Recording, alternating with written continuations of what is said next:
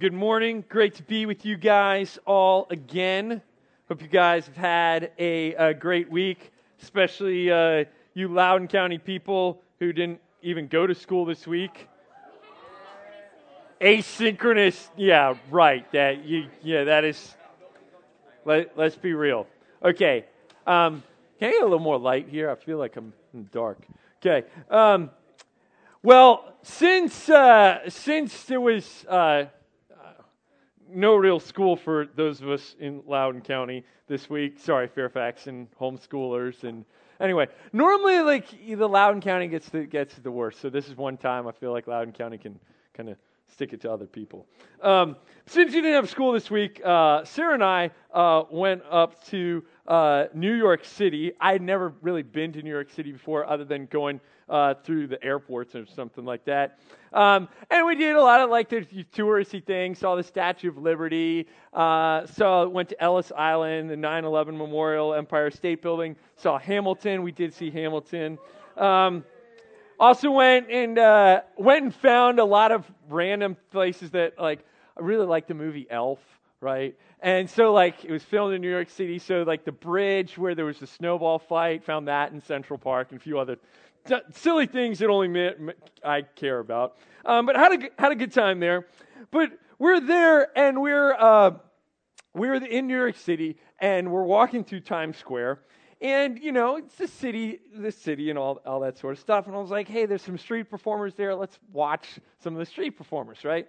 And there's a bunch of guys, they're doing their little, like, I don't know, breakdance, cool things. They look cool. Stuff that I look at, I'm like, dang, I could never do that. No, they're doing a few tricks. They haven't really done that much. I felt like there were a lot of hype, not a lot of performance, but that's a different story. And they pull out this kid, and then someone, you know, this little short kid, and one of the guys like does like a backflip, jumping over the kid or something. And I was like, oh, that's cool. And they're like, okay, now we're gonna have our grand finale. I'm like, okay, cool. Let's see this. And I'm just kind of, you know, standing. There's a crowd of people around, and they're like, we need some volunteers for this. This is what they called me. Okay, so just, you know, before you say it, they're like, sexy white dude. Okay, I'm like. Anyway, yeah, thanks. Anyway, and I'm kind of looking around like, you know, talking about someone, no, we need you to come up here, okay?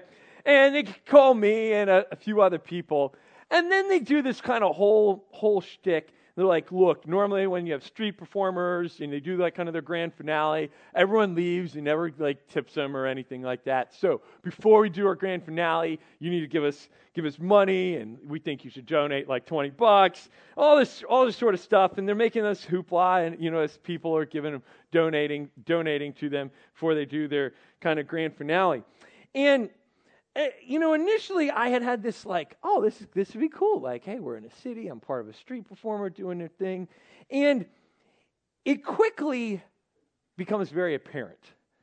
They did not call me because they were impressed because I was some sexy white dude, right? We were actually about to go see a show on Broadway, and I was, you know, dressed kind of nicely. And they're like, this guy. There you go, Mark Scott. This guy must have some money. They didn't know I was a pastor, but whatever. But they kind of have you kind of like trapped. You're like, well, we're doing our show and our thing. Everyone else here that's volunteering is paying money. You must pay some money too. I kind of felt like it was a little bit of a hostage. And anyway, in the end, I end up giving them $20, and it really wasn't okay. Don't get me wrong, I could not do this. But I was like, they just had three of us kind of like right next to each other, and they're like, squat down. No, you got to squat lower. I'm like, and then they're like, hold this for 5 minutes. I'm like, dude, anyway. I did a squat, and some guy, I don't know what they did. I'm assuming someone jumped over me and did a flip over me or something like that.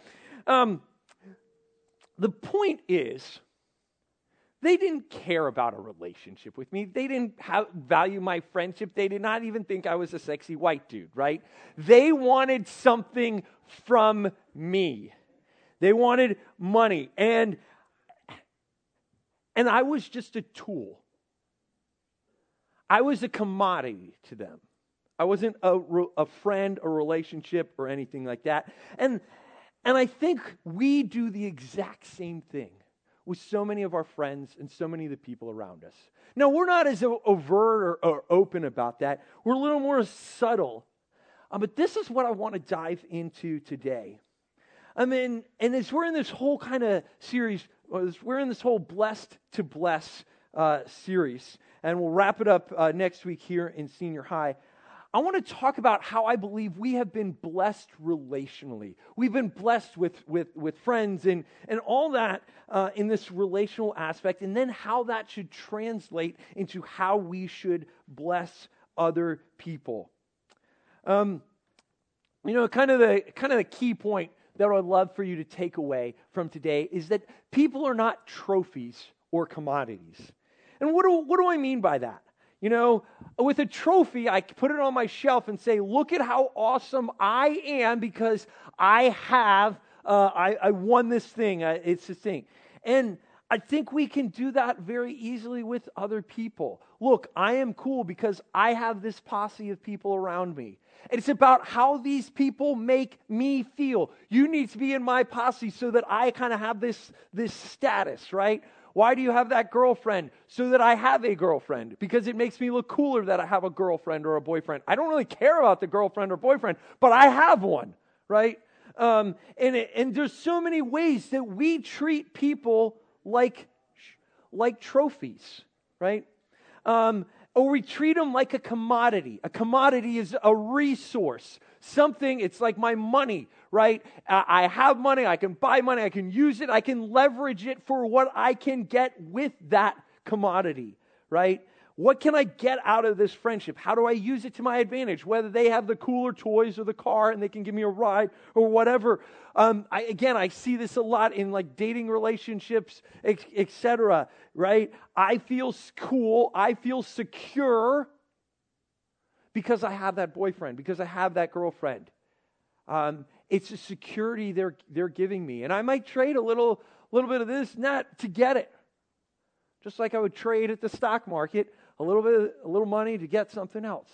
And we can treat people like they are trophies and commodities. And it comes back to this, what do I get from it? How does this make me feel? So before we dive in too far today, love for you to answer these two questions at the table. Take a couple minutes. What are ways you see teens treating other people like trophies or commodities? I want you to maybe kind of think about that for a minute. And then if you saw a friend down, how would you practically encourage them? You guys got 3 minutes at your tables. Go. If I could get a few people to help me out, give me some ways that you see teens treating others like trophies or commodities. Mr. Braun. Okay, I don't really care about you, but I'm going to beat you up to get status. Yeah. Okay, yeah, like I selectively make friends with someone who I think is who I'm gonna help my status. Yeah. Okay, you're not really their friend, but you're going to pretend to be their friend because they're going to help you with your homework. Yeah. Networking to get like a job. Okay, well, yeah, it's a really popular trend right now. They all talk about networking to get a job, Sonny. Meeting the first group at a school when you're new and then ditching them for the popular crowd. Okay, initially someone is like, hey, being friends with you and they're nice to you, but then, hey, I'm going to ditch them as soon as I have an opportunity for popularity. Yeah.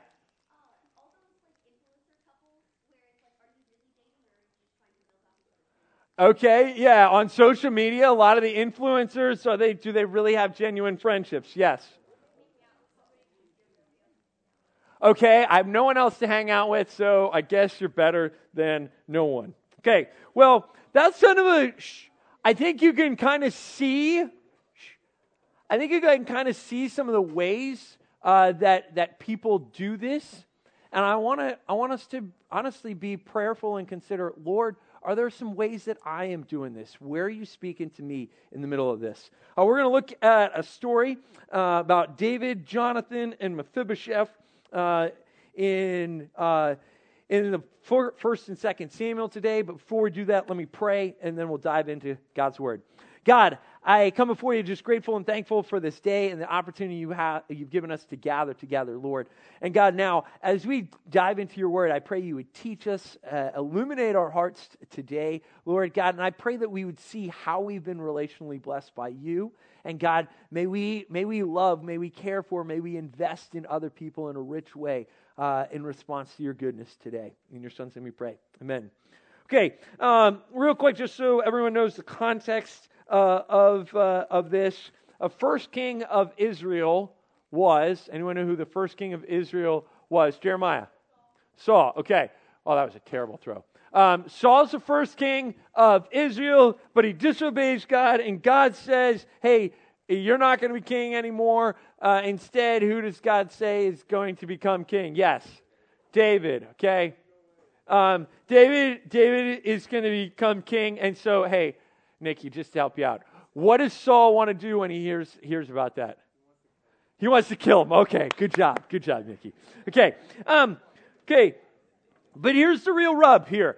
In this friendship that happens between David and Jonathan. Jonathan is Saul's son, and he is next in line to become king. So for David and Jonathan to really become tight, really to become friends, it does take Jonathan saying, dude, I know I am giving up my right to become king. I am putting that down to be your friendship. Talk about choosing the person over how it could personally bless you. Right? He is going to put his friendship, his relationship, the person above how it could bless him. So there's this feast that Saul's throwing, and he wants David to show up, and he's going to kill David at it. And one day at the feast, Jonathan's like, he needed to run home for Bethlehem for a little family business. And this is what we read in 1 Samuel 20. It says this. Then Saul's anger was kindled against Jonathan. He's mad at his son, and he said to him, you son of a perverse and rebellious woman. Here's a nice insult. Do I not know that you have chosen the son of Jesse, that's David, to your own shame and to the shame of your mother's nakedness? He's like, you chose him over us, you arrogant, stupid kid. For as long as the son of Jesse, that's David, lives on the earth, neither you nor your kingdom shall be established. Therefore send and bring him to me, for he shall surely die. Okay? Again, you really clearly see what Jonathan is choosing here. He is putting the person over the commodity, over what he can personally get from this. And not only do you see that in the way that Jonathan and David's friendship, you see all the ways that Jonathan cares for David. David's freaking out because Saul is trying to kill him again, and we read this a few chapters later. It says, David saw that Saul had come out to seek his life. Okay, David, and it'll say David goes and flees because he knows Saul is about to kill him, even though Saul has made like the third or fourth promise to him. Oh, don't worry, I'm not going to kill you.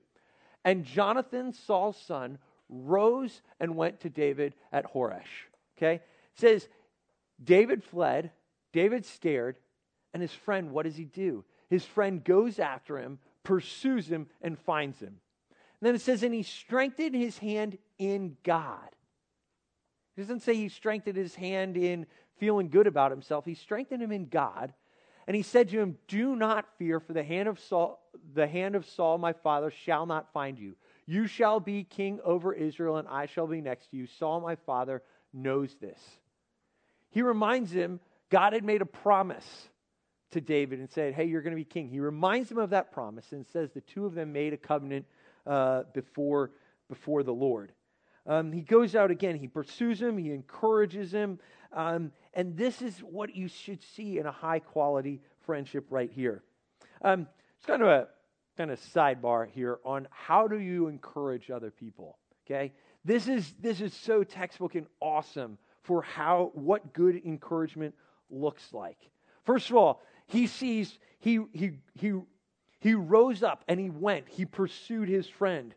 You know this, when you're struggling or when your friend's struggling, our typical response is to hide. It's to be alone. It's to go to our room or to just watch something on Netflix or YouTube, play some video game, and we hide from other people when we're struggling. When you're worried, when you're down, you don't want to be around other people. We naturally tend to hide. And it's really easy in our present generation. And that's where, Jonathan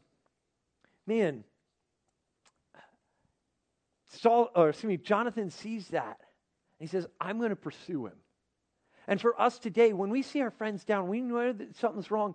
Will we be the ones to initiate and pursue them? Man, if you are willing to pursue other people, you will end up being like everyone's best friend. Our world today is desperate for people who are willing to pursue others. If you just text them and say, hey, let's hang out. You know you're just going to play that video game. Even if you say, hey, I'm playing this video game, come play with me online, right? And I know it's hard because a lot of times you feel like you're the only one pursuing other people. Like, I pursue all my friends. None of my friends ever invite me to do stuff. So don't worry about it. Keep pursuing. Keep saying, hey, this is what we're gathering to do. This is what we're going to do. This is we're going to go hang out. That means so much to people that you're willing to pursue. Next thing you see here and how he encourages them, it says he strengthened his hand in God. I think a lot of times when we want to encourage other people, we try to distract them, or we try to give them some sort of corny advice, some nice, sweet saying. Okay. This is a few years ago. Basically, this woman's husband had died, right? And this other student, I saw this, and it was, oh my gosh, I did not. Anyway, the woman's husband had died, and this student, maybe 13, 14 at the time, goes to her and it's like, yeah, I know how you feel. My dog died the other week. And I'm like, no. Like husband dying versus dog dying, like, yes, your dog dying, that's very sad. But you do not know how the person feels, okay? And a lot of times I feel like we push these cheesy sayings, but what we really need to do is we need to point him to the Lord. Look at how he does it. He reminds him of God's promises to him. God had promised that David would be king. And he's like, David, you don't see this right now. You're struggling right now. Yes, it's discouraging. Yes, you're running for your life. But remember God's promises.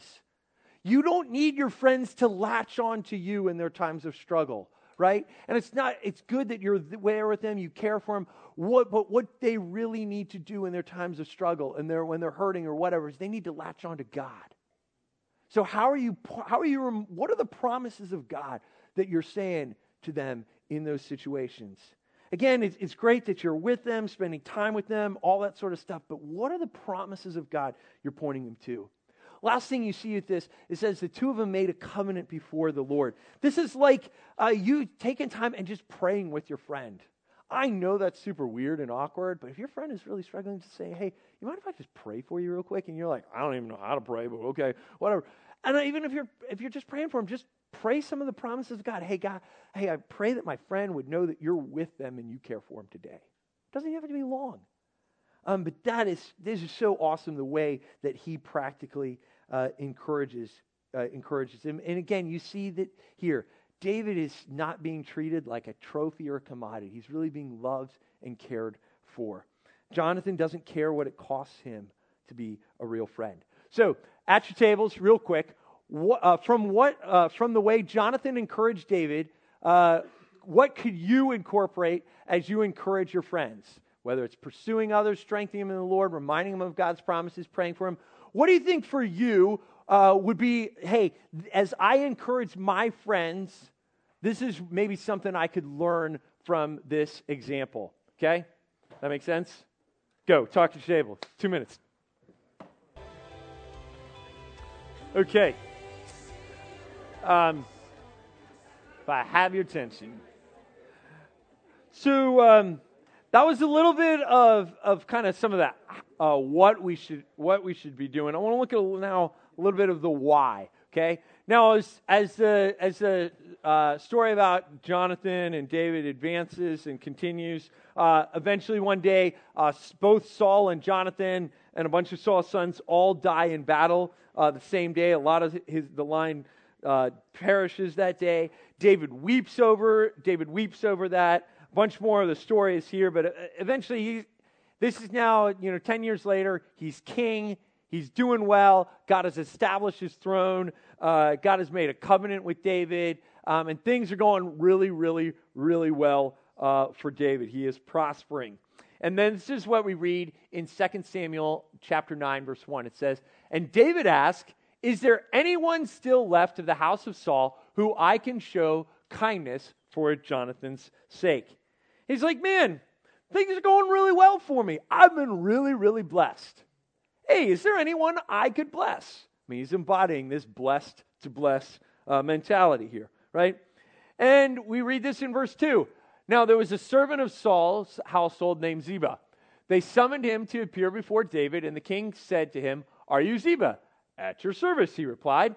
The king asked, 'Is there no one still alive from the house of Saul who I can show God's kindness?'" So he calls this guy into him. Now, you got to keep in mind, in that day, it was very common, if there was a new king in town, he would kill off all other potential heirs, anyone else who could claim a right to the throne. So Ziba's probably getting called in, and he's like, "Oh, dang, who does David want to kill today? This could be a problem, right? I'm going to have to rat out someone, and someone's probably going to die."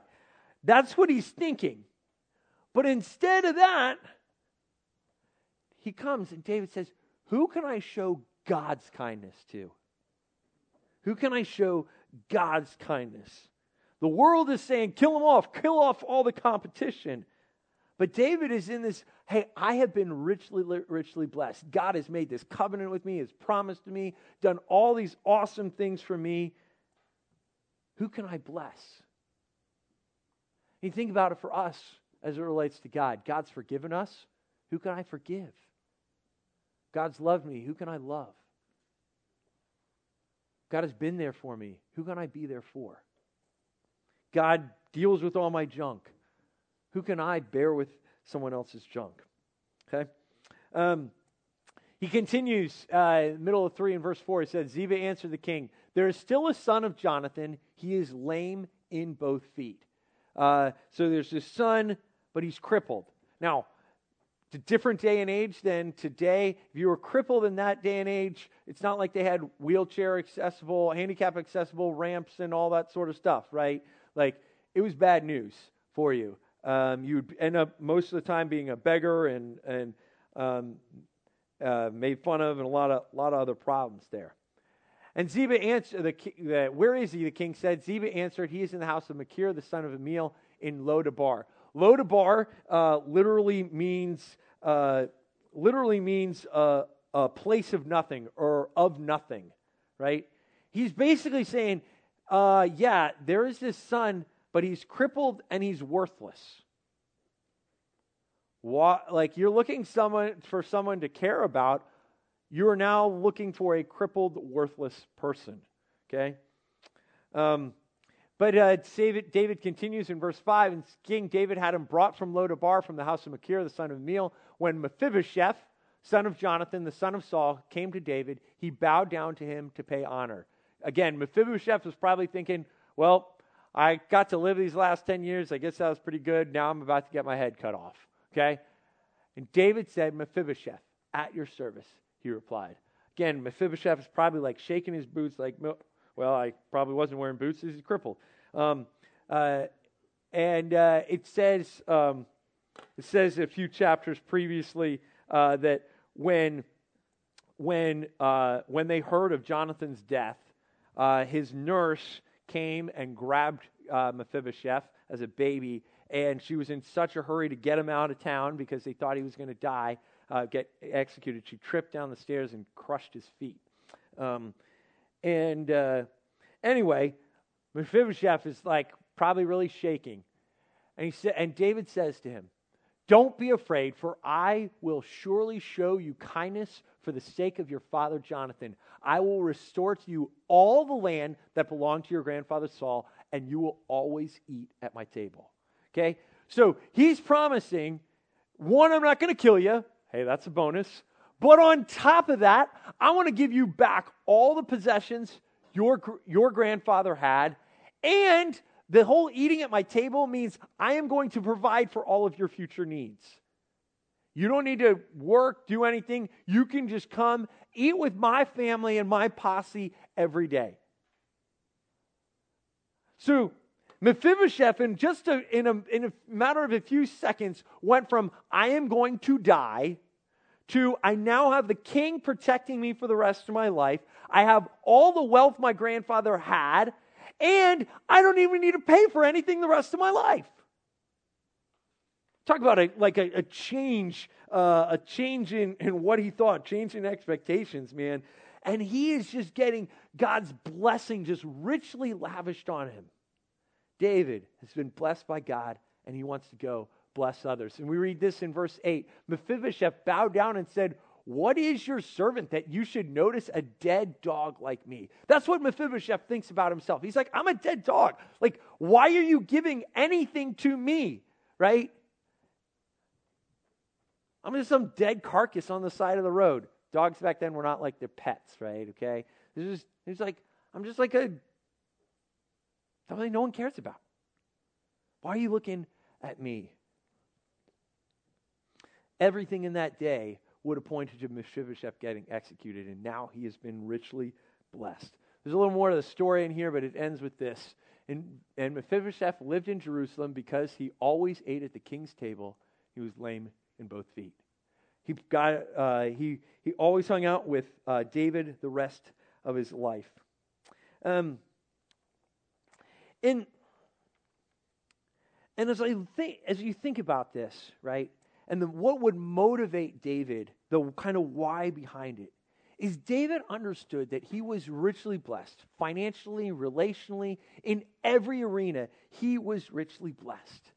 And if he was so blessed, why wouldn't I be a blessing to others? He doesn't view Mephibosheth as just some commodity. If he was a commodity, I can kill him.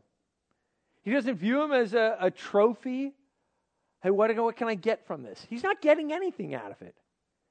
No one thought he was cooler or anything else because he had Mephibosheth hanging out with him. He was a person, and God blessed David, so David wanted to bless him relationally. Okay, at your tables. I know this is a tough question, tough to think about, because we're going to transition, because you're like, well, have I been blessed relationally, right? Like, we're talking about relational things, like, hey, I know I should be a blessing to others relationally, but have I been blessed relationally? So, I want you to talk about it at your tables for a minute. Do you see yourself as blessed relationally? Why or why not? How do you think seeing yourself as blessed relationally would impact your friendships? 2 minutes at your tables, go.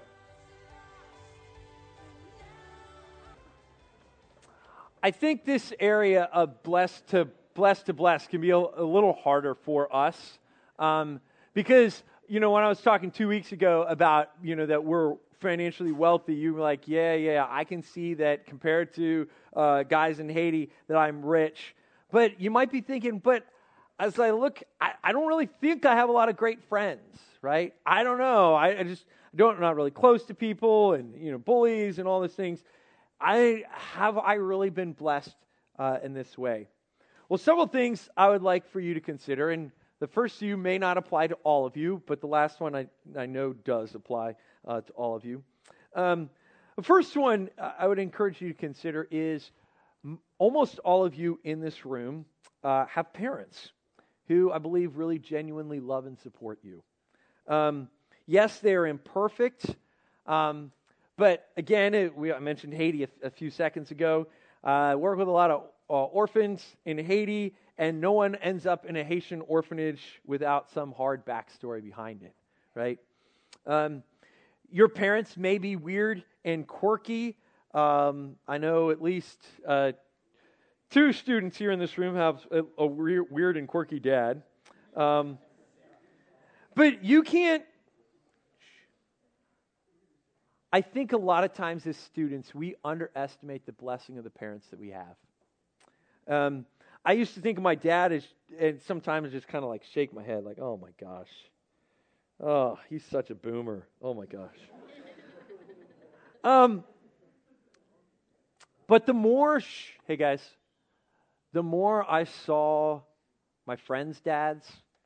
When I became a dad myself, I quickly realized my dad was quirky, but he cared a lot about me, and he sacrificed a ton for me. And I was really, really blessed by him. Another way I think a lot of you have been blessed, and this would not be applicable to me in junior high, but I think applicable to a lot of you today. You have a natural popularity. A lot of you I know here have a lot of friends at school and in sports teams, and you have a giftedness in a lot of different arenas. And the question I would have for you is, what are you doing with that? Right? Is your popularity or your athletic ability, which gets other people to think you're cool, your music ability, whichever gets people to think you're cool? A lot of this is going back to what John was talking about last week with your talents. Your artistic, musical, funniness, whatever that ability you have, do you use it to become about me and get attention from me and look at how awesome I am? I got my posse of friends around me because I'm so cool. Or will you use that relational capital that you have to care about other people? Could you invite that other person into your friend group, right? You may have your friend group. We got our 4 people, and we always hang out. My friends, the 4 of us are really tight. Could you invite in one more? I know there's a lot of people that are on the outside. I mean, man, I see the friends they have and the times they hang out. They always seem to have fun together. I'm just kind of sitting alone. Would you be open to inviting in one more? Just a specific challenge. I know there's several clicks, and not that anyone here is like mean or rude to other people, but I think a lot of times we're not really looking to expand our friend groups. I got my 2-3 people I hang out with, and I'm cool, right? This week, when your group of 2, 3, 4 friends are hanging out, would you consider inviting one more? It's a really simple challenge in application. Can someone else join your posse? I think back to when I was a student in high school. I was really impressed with one other student in the youth group that when I was there, there was a group of them. They had their kind of posse of friends, but they were always willing to invite someone else to it. They're like, "Hey, we're going bowling to." This was crazy. There was a kid that a brother and sister that walked into our youth group for the very first time this one Sunday morning. I still remember it, right? And they just, said hi to him, blah, blah, blah, blah. And about 10 minutes later, they're like, "Hey, this afternoon, a bunch of us are going bowling together. You want to come?" Think about the power that would have, right? To include people. But do we even consider that, hey, there are other people around. Maybe I could invite them to be part of our group. Another student in the youth group several years ago, he's probably now been like the groomsman at like 15 different weddings. He's married now as well. But I think the reason he has so many deep friendships is he was always the person who was willing to text someone else and be like, "Hey, this is what I'm doing tonight. Love for you, come hang out. This is what we're doing. This is what we're doing. You should come." And he was willing to be the initiator. Again, I know so many of you guys sit at home on a weekend or whenever, and you're like, "Man, I'd love to hang out with a friend." But you're waiting for someone else to initiate. Be the one who takes that first step and says, "Hey, I want to go ice skating tonight. Here's the details, and when the Ashburn Ice House is open, I want to go. I'll text a few of my friends. This is what we're doing. I don't know what you like to do. Figure out something."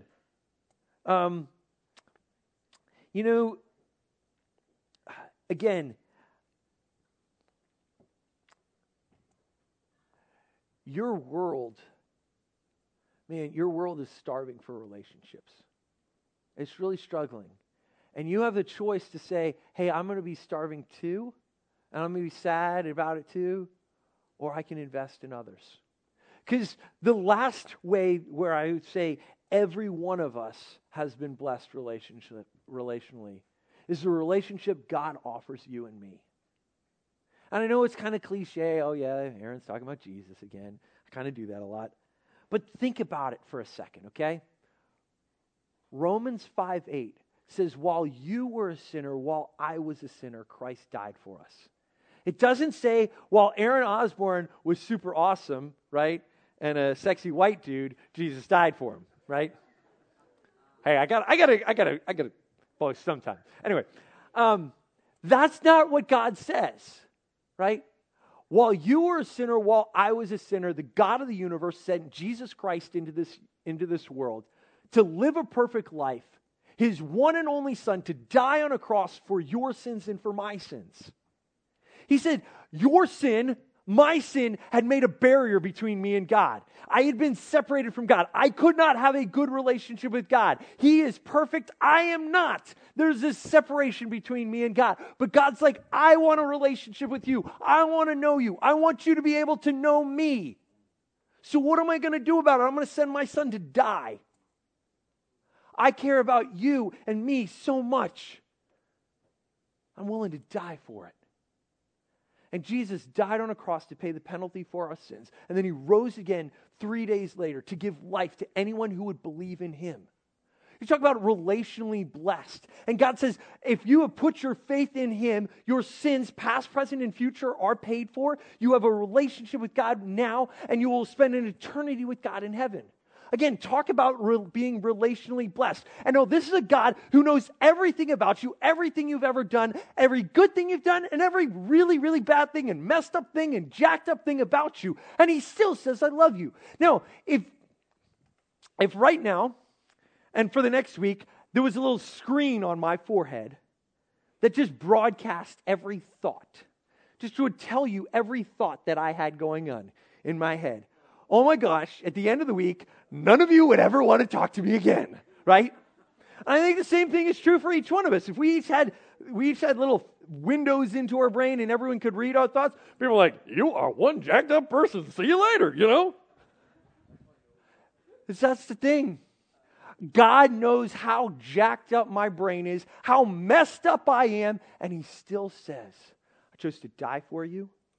I love you. I want a relationship with you. I want to spend eternity with you. We talk about relational blessing. Oh my gosh, has my God and our God so relationally blessed each of us. And man, and this is why, I would do things like forgive. In Ephesians 4, it says we're to forgive just as in Christ God forgave you. This is why we're to bear with each other's burdens. It talks about in Galatians 6, right? I bear with each other's burdens. Why? Because God's done this for me, right? I love because He first loved me, as it talks about in 1 John, right? These are all the practicals of how we bless others because we have been relationally blessed. There are days where I know I'm kind of in an annoying, obnoxious mood, right? Where I don't know. Maybe you guys are all perfect and you never have days where you're like, And there's been a few times where I'm kind of in a mood, right? And Abby will be like, Abby's my wife, like, Aaron, you need to go to your McDonald's and go read, do something. Go spend some time with the Lord. God and I just commune in a McDonald's booth. I'm sorry, okay? Commune with the Lord and then come back and talk to the rest of us. Why? Because I need to receive from the Lord. I need to understand the way God has blessed me, and then I can go out and bless others. And that's what I pray that you and I would see today.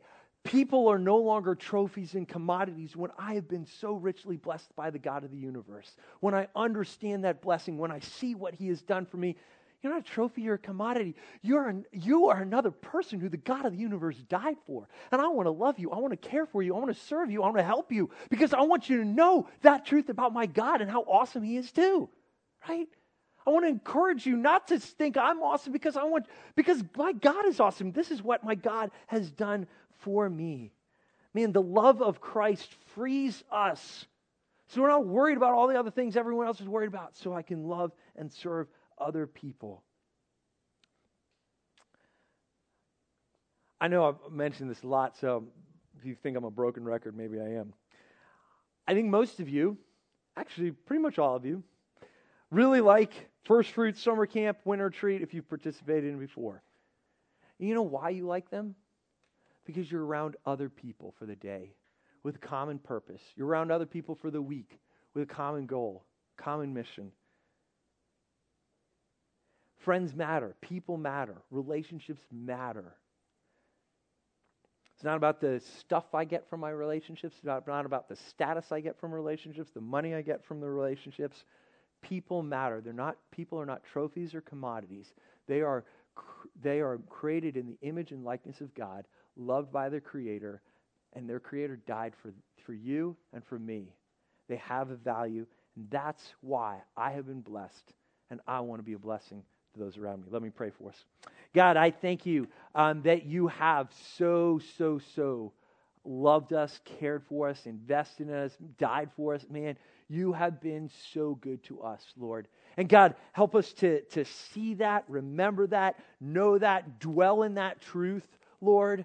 And God, as we do that, Lord, as we understand the ways that you have blessed us, God, may we go out and be a blessing to those around us. May we forgive as we've been forgiven. May we bear with one another. May we love as we've been loved. All those things, Lord, out of an overflow of who you are and what you've done for us, Lord. God, may we just understand how good you are, and because of that, go out and be caring, loving, and et cetera for those around us, Lord. You are an awesome and holy and good God. We give you praise and thanks today. May everything we say and do today be about you, because you are God and you're good. In your Son's name we pray. Amen.